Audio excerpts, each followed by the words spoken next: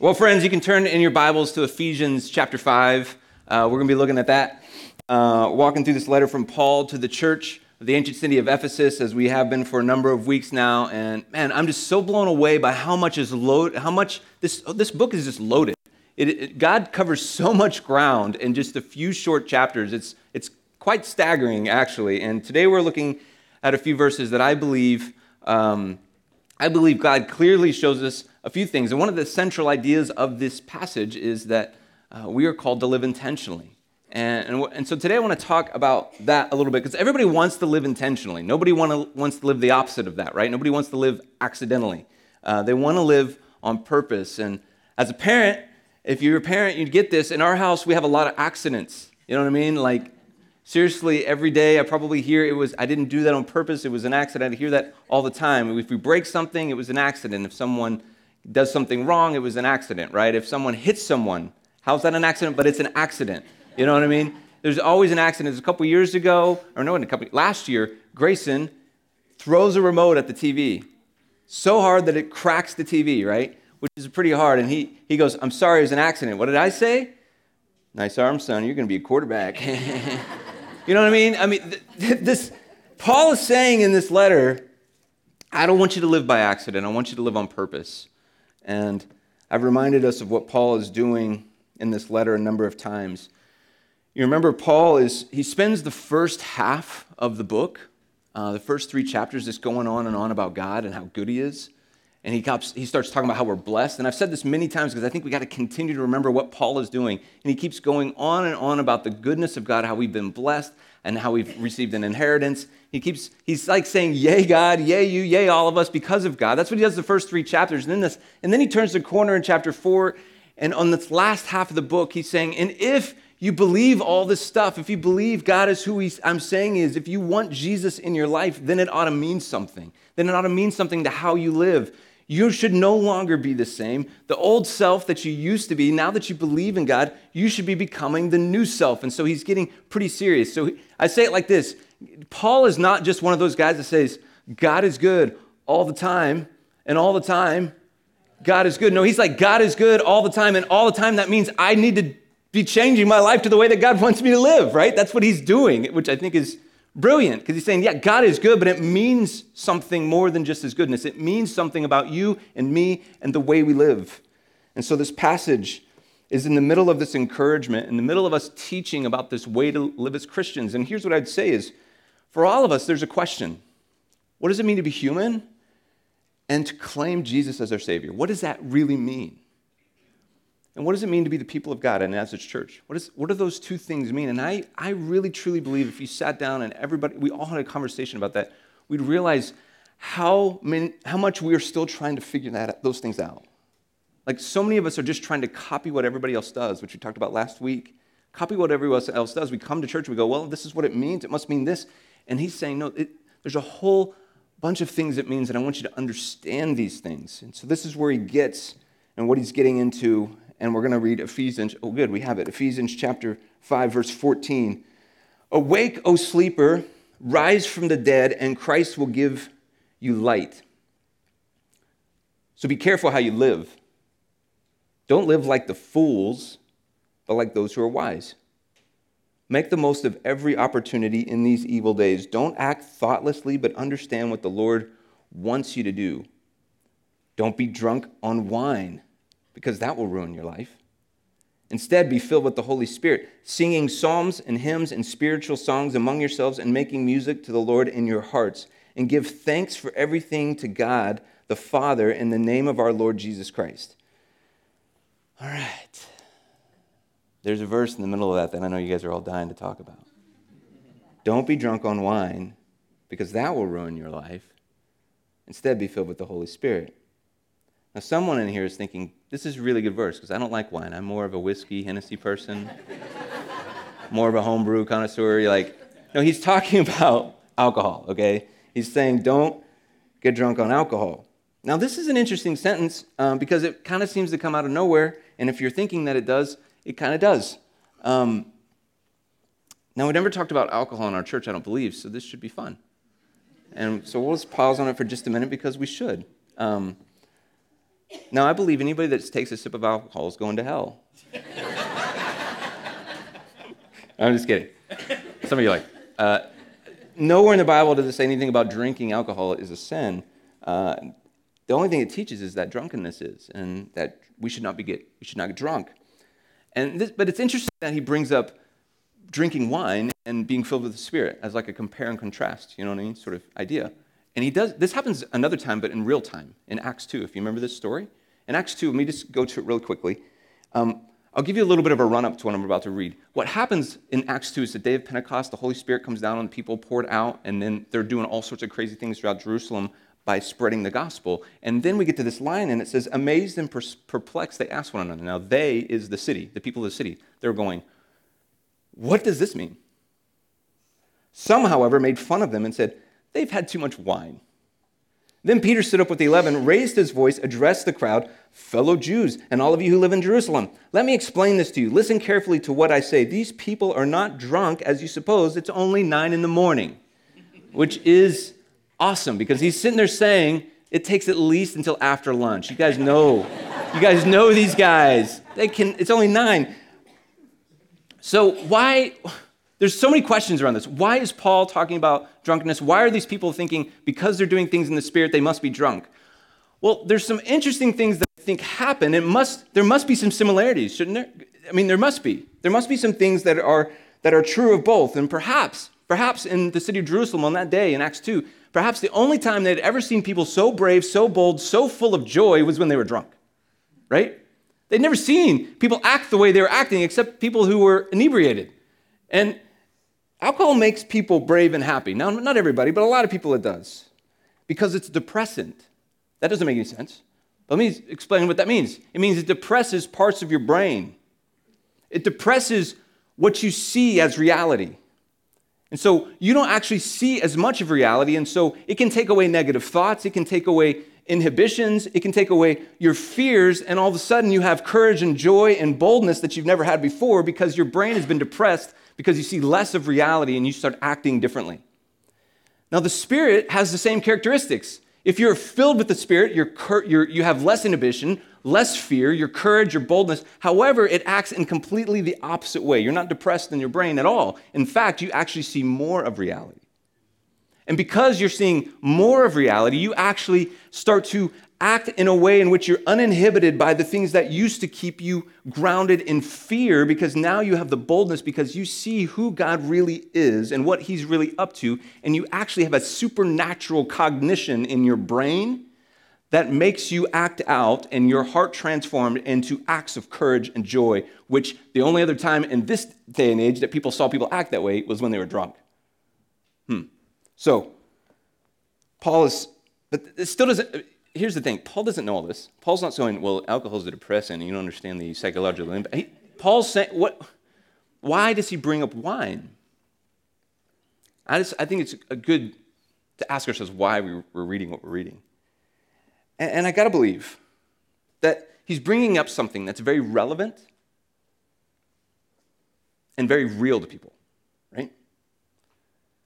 He's looking around at his church and he's saying, listen, Christ followers then and Christ followers today, we have to live, he says, be careful, live carefully. We have to live carefully and with wisdom. He uses the word wisdom when it comes to alcohol.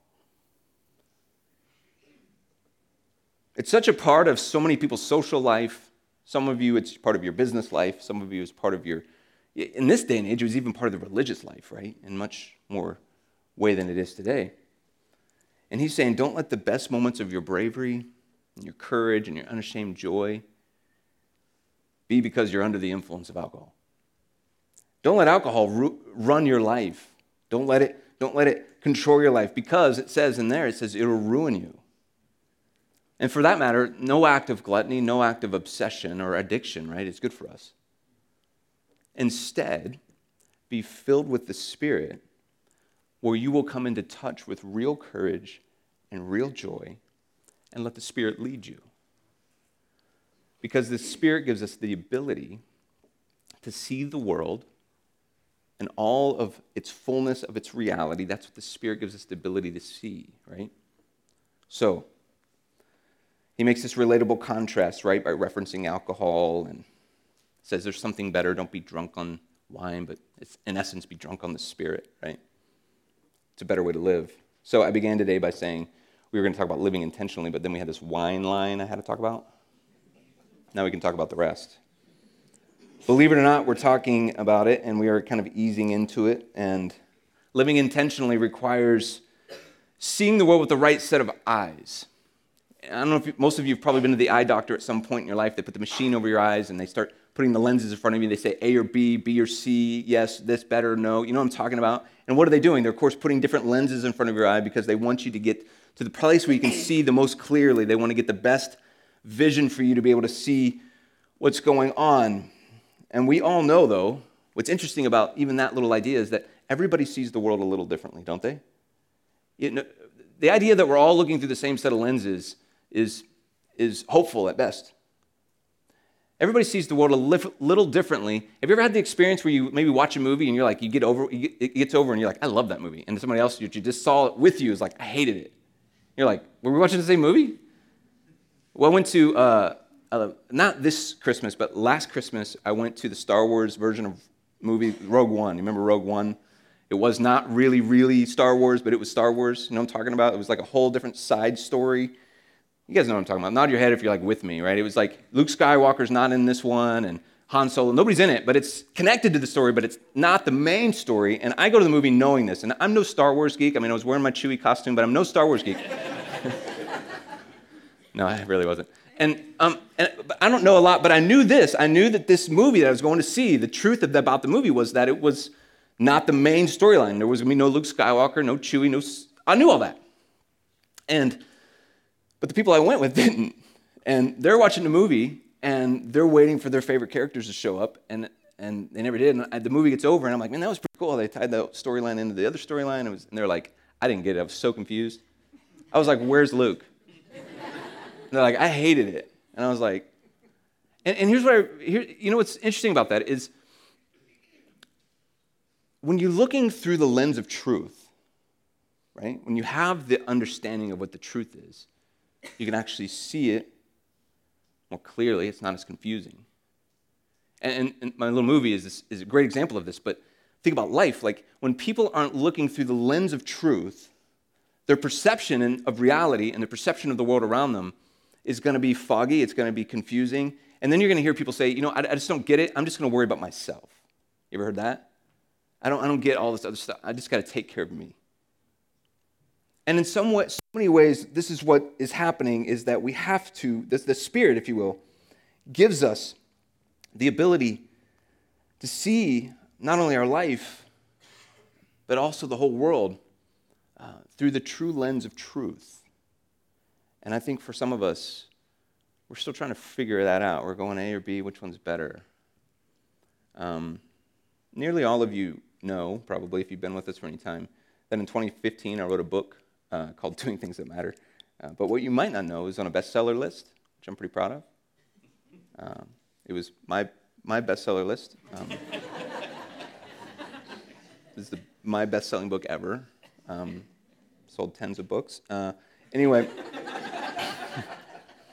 one of the themes of that book was that we cannot live life by accident. That we can't just live the life that's handed to us, right? That we must live on purpose. That we must live intentionally.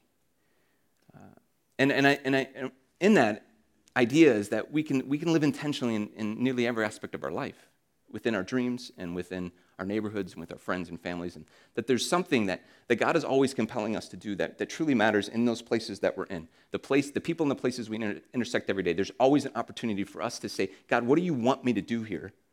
Because I'm willing to do it, whatever it may be. Which is why I love this scripture that we're going to kind of turn to in verse 17. He says, don't act thoughtlessly, but understand what the Lord wants you to do. Now, in this verse, he says, right before that, by the way, he says, be careful in how you live. Don't be a fool, but be wise. But then he says, don't act thoughtlessly, meaning think about what you're doing.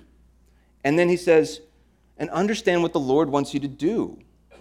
Now, that's, again, not an easy task. how do we even figure out what the Lord wants us to do? I don't know if anybody's ever struggled with that before. And you're sitting there, anybody have the question like, and if it is what the Lord wants us to do, I mean, how do I know that? What if it's me that wants to be the one to do that? And is it me or God? And if it is me, is that wrong? Anybody had that thought? With good questions, which leads us naturally to the Twinkie. And I know you guys are like going, this is all over. We're wine, we're lenses and Star Wars, and yeah, I know. But it's all coming together. There's a big master plan that's unfolding before your eyes. This brings us to the Twinkie and the apple. And I've been waiting to do an illustration. Twinkies are one of my favorite illustrations. This chemically engineered sponge cake that we have here is quite an interesting human feat that we've created this without actually using food.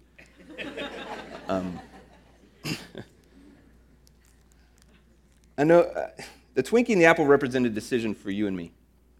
And the decision is, what does the Lord want me to do? Remember, don't act thoughtlessly, but do what the Lord wants you to do. So we prayed, Lord, do you want me to eat the Twinkie or the apple or both? What's the answer?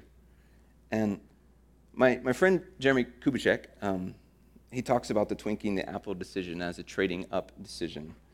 And he wrote a book called 5 Gears in which he talks about this idea of living accidentally or living intentionally. And he kind of, I'll talk about trading up in a second, but he kind of compares it to living accidentally is the parent, right, that has the hope that their kid is going to grow up to be responsible, but then they really don't do anything very intentional as a parent. Or maybe it's the business owner who really wants to see the business take a turn, but they keep doing the same thing and they haven't really done anything, and they're just kind of resting in their hope. Or the person who says, I hope I have enough to retire on someday, but they're not doing anything in their life to really plan for retirement. They're just kind of thinking that someday the money's going to be there.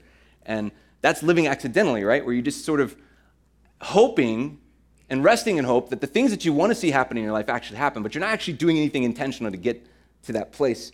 And so many people live in that space. We live accidentally, and we just sort of let life happen, if you will. And I hear people say that all the time. Have you ever heard anybody say that? I'm just going to go with the flow. I'm just going to let life happen. Whatever comes my way, I'm just going to go with it. Like, I'm just going to trust fate, right? And they have these sort of this mentality that life is actually in charge of your life, meaning whatever happens is actually what should be your life, versus maybe God has something in me that I'm supposed to go and initiate and create and do.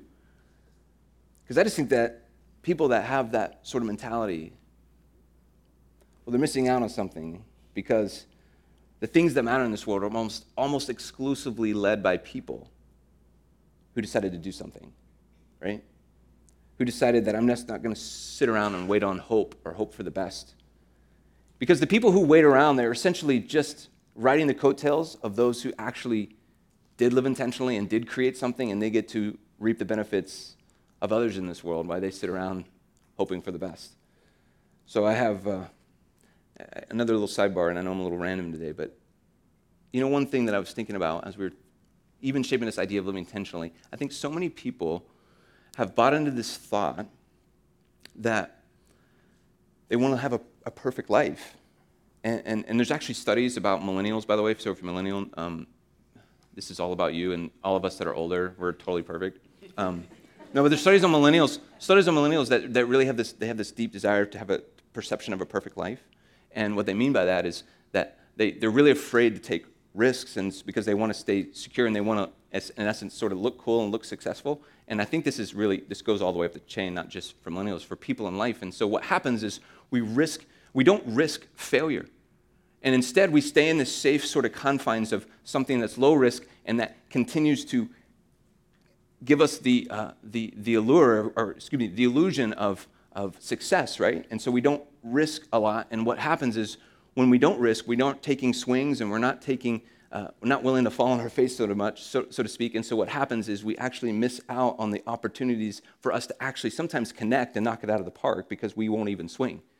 And so we're addicted to perfection, and we won't risk failure. And really what happens is we're limiting what the Spirit may be leading on us, because I think sometimes for us, it's really through the failures of swinging and trusting the Lord, even in our success and failures, that we start to see the Spirit's gripped and filled our life, and now we're pushing forward and we're living intentionally. So that's just a little thought, but back to this Twinkie in the apple. I told you my friend talks about trading up in life, and a couple days ago I went to him as I was preparing this message and said, okay, living intentionally, living accidentally, 2 minutes, go. And I just let him talk, I was just like, just talk. And he said, essentially, living intentionally is about trading up. And I said, okay, let's talk about that. And he kind of gave me some things, and I said, can I use some of your resources and share it with our church? And he said, of course. And so he says, this represents a thing, and you can go to the slides. Living intentionally, this first one is this. Think about it this way, like a snack, right? Trading up is a Twinkie or an apple, right? A sugar snack or a healthy snack. I know this is getting very practical, but the idea of your life and trading up in it and being intentional with even a snack is saying, I'm going to do something. I'm going to trade up in my decisions, and I'm not going to have the sweet, sugary thing, but I'm going to have something healthy. All right, it makes sense. But if you keep digging deeper and just thinking about your day, living intentionally daily through the practical things of your life, what about when you wake up? Some of us wake up at the last minute, no judgment. You wake up at the last minute and you're like, as fast as you can to get out the door because you want to get as much sleep as you can, and you wake up at the last minute. But studies, once again, they show that waking up earlier is actually much better for you because you can actually go into your day with a more healthy perspective. And so perhaps for you, it's just like trading up is saying, I got to wake up earlier if I want to be more intentional with who I'm becoming. All right, practical stuff, right? What about the first thing you do? The first thing you do, some of us, the first thing we do is we get on our phone and we check our email, or we get on social media, right? And that's the first thing that we do. And instead, what if trading up for you is like, I'm going to put the phone down, I'm going to leave the phone where it needs to stay for a while, and I'm going to be more intentional about reading, maybe it's the Word, and praying for my day before. That's the first thing that's going to happen in my life, every day. Or perhaps your drive time. Now for me, for years, I've listened to a lot of hours and endless hours of sports radio, and so this is just my example, but sports radio and just like, what if I said my drive time needs to be more intentional? What if it was, okay, I'm going to listen to a podcast that's really going to feed my soul, or I'm going to use that as a relational time, or I'm going to call a friend and check on them, instead of just numbing out to sports radio. You know what I mean? Some of you, maybe you don't listen to sports radio, maybe it's something else that's just purely like entertainment for you, and maybe you can be more intentional with that time. Am I saying these things are bad? No, we'll come to that in a second. Or perhaps on your downtime, this one will get us. For a lot of us, downtime is just like, it just means like television, right? Binge watching is the thing. And so maybe instead of binge watching, it's saying, you know what, there's going to be nights where I just need to not go to the television, and I need to read a book, or I need to, if you're married, have a conversation with my spouse, or if you're not married, have a conversation with a friend, or call someone in your family and check up on them and have more meaningful conversations. Or perhaps family time. When it comes to your family, there's so many people that have no plans for their family time. They give their best to everybody else all day long, and then they come home and there's family, and it's just like we're together, but there's no plan, there's no development in terms of how do I, especially if you're a parent, how you lead your kids, or how you even disciple. Does anybody have a plan for how they disciple their kids? Maybe it's just time for you to get some plans. So some of these are pretty simple, right? But they're not that simple, are they? Or what about money? Some of us live in the space of just paying the bills, and then we spend everything, right? We spend all of our money, and we're just kind of like, that's where we're at. We just live in that space of, most of us, we have so much money, but we spend it all, and we think we have no money. And maybe instead it's about saying, how do I steward my resources? How do I start thinking differently about what God's given me to where I can live a better life, be more impactful for His kingdom? And then the last one, I just put being filled. Being filled, meaning here's the wine and spirit thing, and wine represents not just perhaps wine for you, but more than that, just the thing that controls us, the thing that maybe has come into our life and started to really fill us with something that shouldn't be, and almost like a drunken state, and maybe instead we need to start figuring out what it means to be filled with the Spirit. So it's important to note that this side over here, this isn't a list of sins, is it? No. You're allowed to do these things. I mean, get after a binge watch season. I don't care, right? But what I'm saying is there's got to be some intentionality around that, doesn't there? There needs to be intentionality in your life. And so this is just an idea of saying, how do I trade up in certain spaces of my life where I'm going to start living intentionally? Maybe discipleship calls you to this, to where your life is going to have moments where you're bringing greater value to who you're becoming. So the Spirit, by the way, isn't always, and what I love about this kind of list, the Spirit isn't always like leading you to do like what we would call spiritual things. You know what I'm saying? Like, it's not like, oh, read the Bible in a year, go on a mission trip, fast for 40 days and 40 nights. The Spirit says other things, by the way. He's not just always like super spiritual. Sometimes he's very practical. Sometimes the Spirit's like, you know what? Turn the radio off. You know what I mean? And the Spirit wants you to start seeing your life not just through this lens that categorizes things, but through the lens of truth, right? The lens of truth saying he wants to impact every moment of your day. And he wants you to live intentionally, to not act thoughtlessly, but to understand what the Lord wants you to do, right? So maybe there's some one or two examples. And then ask Jeremy one more thing. I knew he had this. This is really why I came to him and asked him.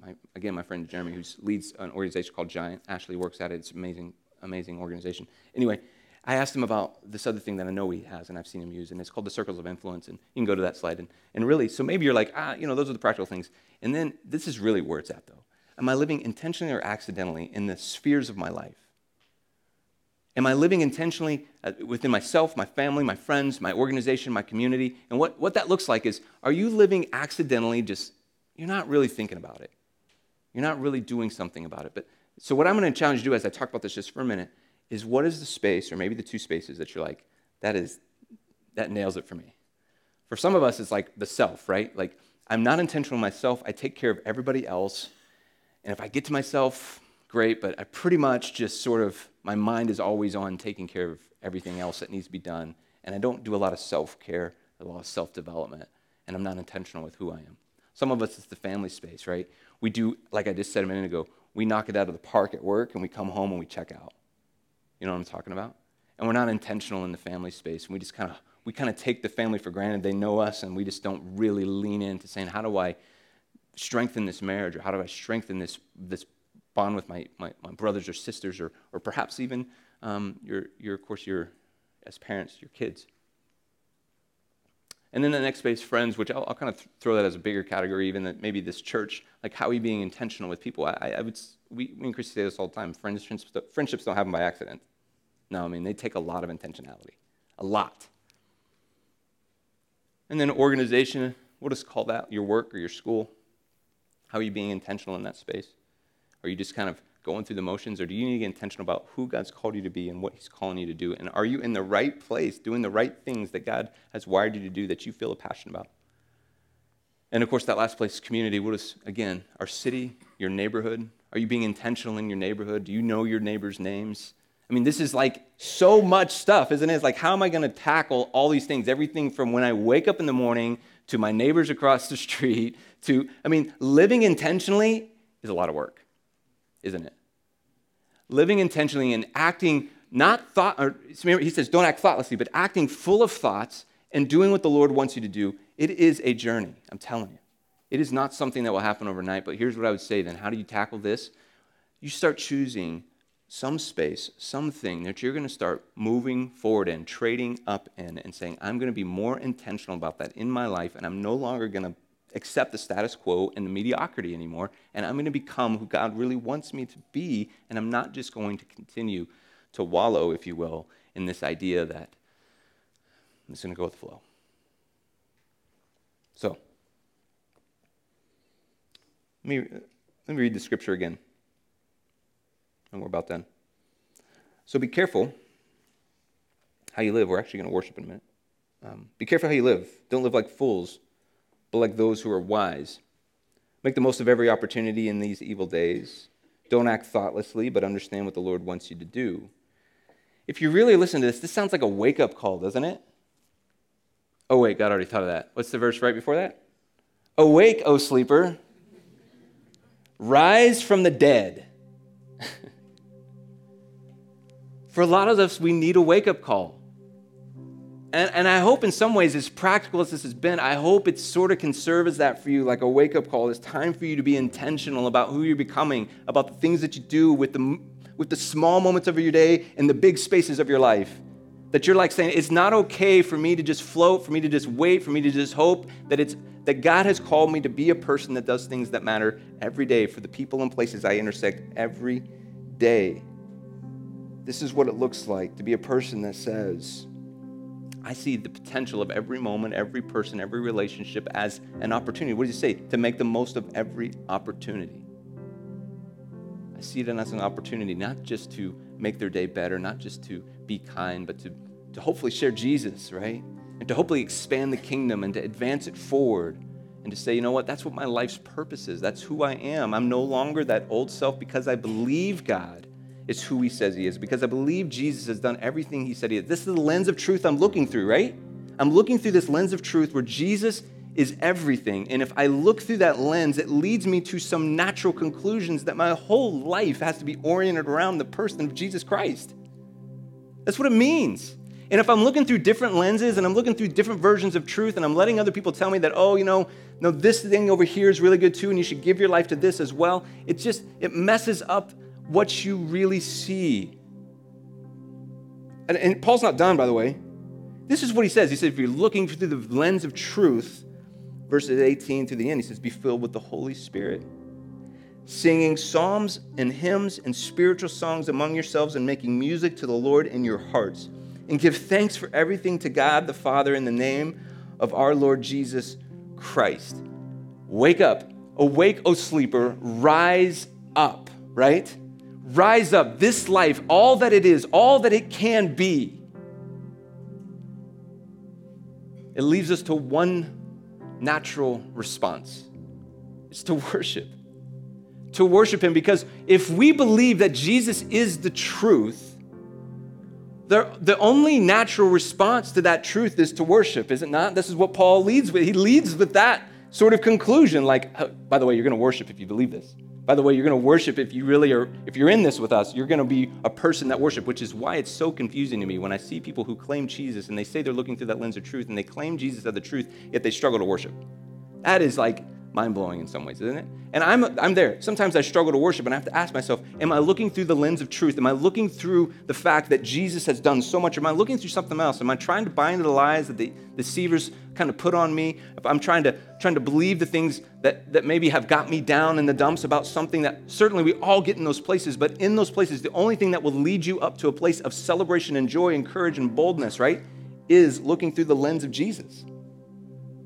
And understanding he has you and understanding he is worthy of our praise. And so when I look through the lens of truth, that's why it's such a struggle. When I see someone that struggles when congregational worship, barely sings, right? Goes home, barely opens the word, barely does anything. Look, I'm just telling you, dropping in on church a couple times a month will never do the trick.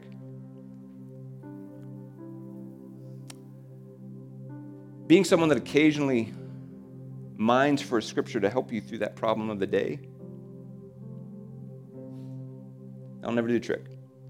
Being that person who occasionally calls someone and says, hey, I got a question about God, it'll never do the trick, because here's the truth about being filled with the Spirit. It never happens on accident. It only happens on purpose. It only happens to a life that is submitted to saying, I'm going to pursue that. I'm going to go after that. Every fiber of my being is about that. That's the lens of truth that I'm going to live. You see? We're never going to experience all these promises of God by accident. Just because we hope for it, hope is a great thing, but hope is supposed to lead us to becoming that person. So, today we're going to close with a couple songs of worship. And here's what's cool, right? Like, so we picked a bunch of songs today. Band, you can go ahead and come. We picked it very intentionally. We picked songs intentionally. Can you believe that? We picked lyrics intentionally. And then guess what? I wrote this message, every word of it, very intentionally. Seriously. Even what I'm saying right now, in this little joke I'm saying, I wrote it.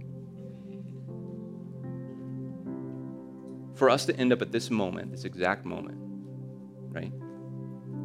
So to end at this exact moment, all of us united with the hope, right? That we're looking through the same lens. That we'd all be in this place saying, that's the right lens. I want to look through the lens of Jesus, and it makes me want to worship. So intentionality leads us to this moment with the hope that we would actually want to worship. So we would look through this lens and we would be filled with the Spirit, and the Spirit would cause us to have unusual courage, unashamed boldness, and overwhelming joy. It's kind of like being drunk on the Spirit. So, my friends, I'm going to pray, and then I'm going to invite you to just worship this morning for a couple songs. What does it say? Sing psalms and hymns and spiritual songs among yourselves, and make music to the Lord in your hearts, and give thanks for everything to God the Father in the name of our Lord Jesus Christ. Father, we pray that as we spend some time celebrating you, lifting our hands, lifting our voices, and proclaiming you as Lord, as the truth, would you lead us to become people who live intentionally? Today, would you even provoke our minds and our hearts to say, that's the thing I need to start doing, and I need to do it now. I need to start changing my life with my family or my work or my whatever it is, or as small as it is, I need to change my routine when I wake up in the morning. God, would you give us a heart to not just do that, but now, Father, would that all be a sort of represented in our hearts to want to worship you, to give you all the praise and all the glory. We pray all these things in your name.